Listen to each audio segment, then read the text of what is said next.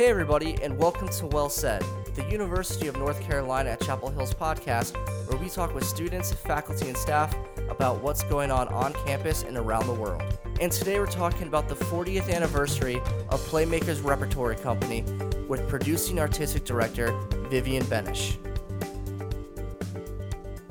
You started your role as the producing artistic director less than a year ago, back in January. But it seems like you've really come at the perfect time as the company celebrates its 40th anniversary. Is it exciting to be around Playmakers right now? Is there a buzz in the theater as everyone celebrates this milestone? It's fabulous, and I'll tell you why, because nearly everyone is looking to jump forward as much as we're celebrating what we're looking back on. Honestly, I think there's been a huge period of transition here over the past few years, and so everyone is motivated to move forward.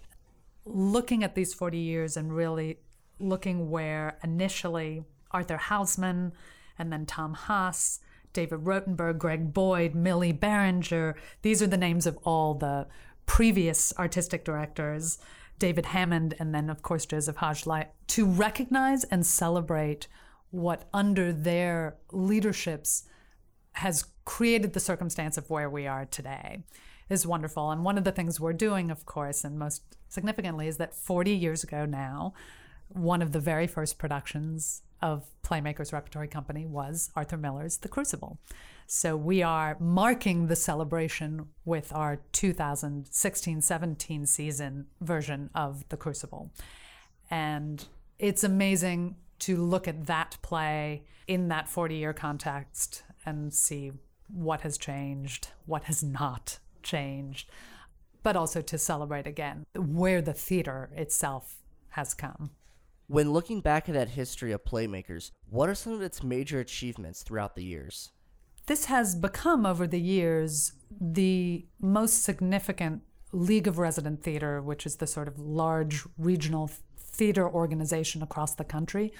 We are the largest LORT theater in the Carolinas. And that doesn't just happen. That was an accomplishment of the people that I mentioned before being able to create a company here, a resident company, something else that is very rare and wonderful, that was as strong as it was, that has attracted some phenomenally successful directors, designers, actors, that each of those artistic directors, along with an incredible staff. And I have to say there are a few of our company members today who have been here for a majority of those 40 years. Whether it's Judy Adamson, our director of costume production, who has been involved in nearly every production we've done here and designed over 23 of them, to Michael Roleri, our current production manager, who has been here 30 years, to Ray Dooley, who so many people will know because he's one of the favorite and phenomenal actors who is part of our resident company, who actually has done 87 productions here. That's remarkable. And so one of the remarkable things about Playmakers is not only are we upholding an important responsibility as the regional theater of the Carolinas, but we are also a company, a repertory company. This is a fleeting reality in American theater today, sadly. To be able to have artists growing, changing, teaching with each other, a relationship with our audience, which is ongoing. So we really vary that, seeing Ray in his 50th, 60th, 70th show, but also then seeing new guest artists come through, new directors come through, and most importantly, of course, the students who have come through the training programs here, and specifically Playmakers Repertory Company. One of the great reasons that we function as well as we do is because we have truly two of the best technical programs in the country, MFAs in costume production and in technical production. And they are small, extremely competitive programs here, and their students really make everything that happens on our stage possible. And then, last but not least, the professional actor training program that currently Ray Dooley is the head of. And so what an amazing experience for these incredibly gifted actors to come here and not only be getting the training in the classroom, but They're training on a professional stage, working side by side with the Ray Dooleys of the world, with directors coming through. That is sort of, again, an invaluable and unique part of who Playmakers is and what we offer both to our audience come to see the stars of tomorrow, as well as our amazing company and what we're offering our students. I'm sure over the span of 40 years, there's been a lot of big actors and directors who have come through the doors at Playmakers. Looking back on those 40 years, what are some of the names that come to mind?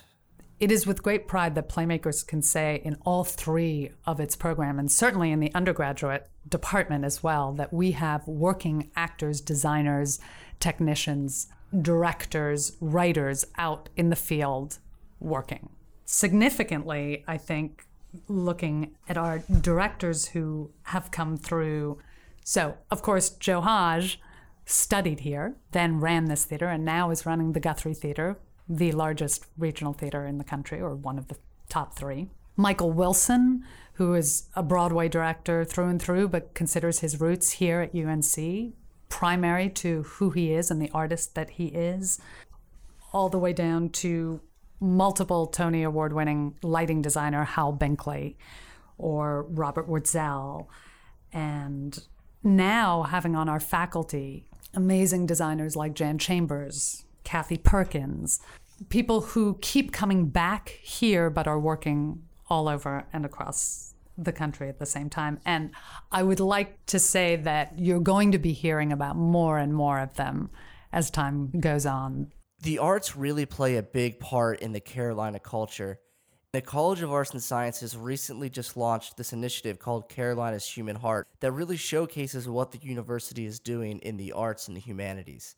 Part of that initiative is Playmakers' performance of The Crucible, which kicks off October 19th. What do you personally think is Playmakers' role and purpose here at Carolina?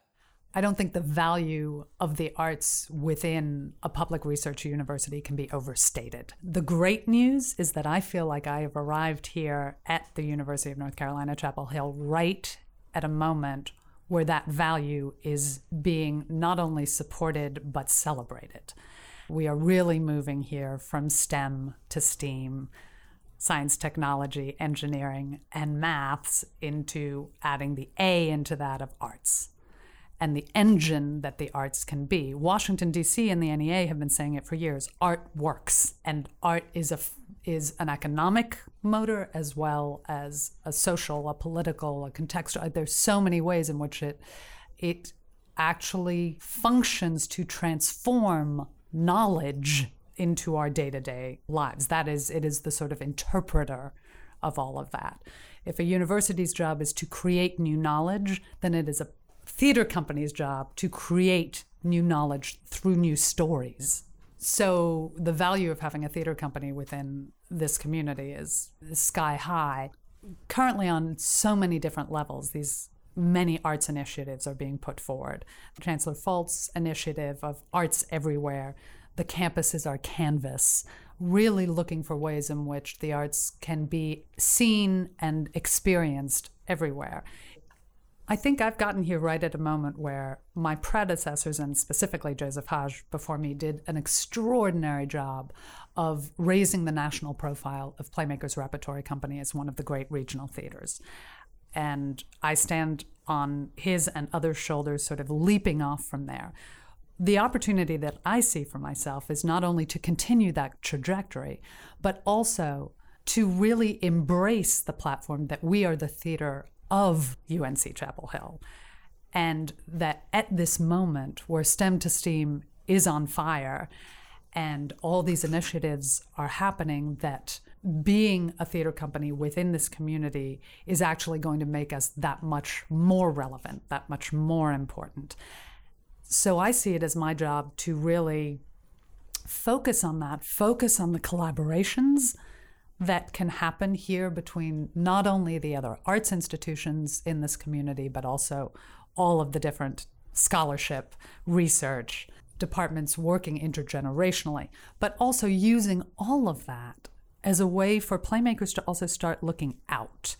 Because it exists within the university, it has had a reputation of being a silo, sort of theater company within the gates, as you will.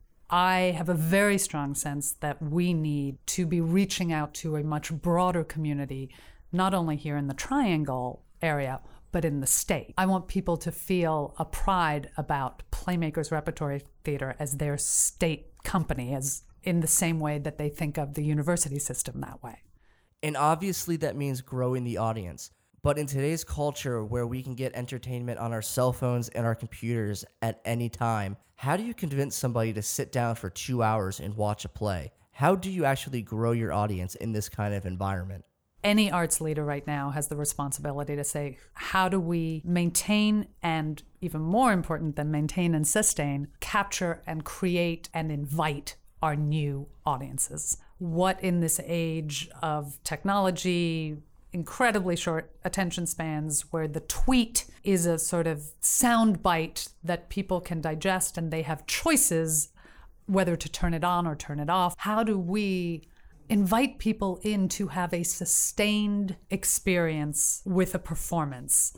We will never be able to replace what it is to sit in a community, whether it's an audience of 12 or an audience of 5,000, watching something, and that contract that happens between the performer or performers and the audience. Today, those can be the most unusual contracts, right? Where the involvement of the audience as performer can sometimes happen. You can get a pop-up performance suddenly, and here on the Little Buck was here on, I believe it was the steps of the library, suddenly appearing there. That, finding the creative ways to capture a new audience's attention is the first thing we have to do. Then, once you've captured it, what are you offering? What are you offering that's new? Why stick around and hear a 2.5-hour story? What's the import of that? And for me, the beauty of a performance experience is that you are not being asked to have your reaction, your tweet back in an instant. You are having a personal experience and a communal one at the same time, that you are being taken on a journey, allowed to literally step into other people's shoes, admit what you don't know, but not have to be embarrassed about that. Feel passionately about what you do know and have opinions about what you're seeing. Have an emotional whirlwind that you never thought you would have. Feel angry and want to go do something. All of these things can happen, but you're not being asked to respond necessarily instantaneously. And to me, that is the great power. Again, I've sort of talked about that contract, of the 1,000 different forms of the contract between the performer and the audience. And to me, those stories that the theater gets to tell and invite us to grow as human beings. That sounds kitschy, but it's really, really true. You can find Playmakers' schedule at playmakersrep.org. And don't forget to check back to unc.edu next week for another episode of Well Said.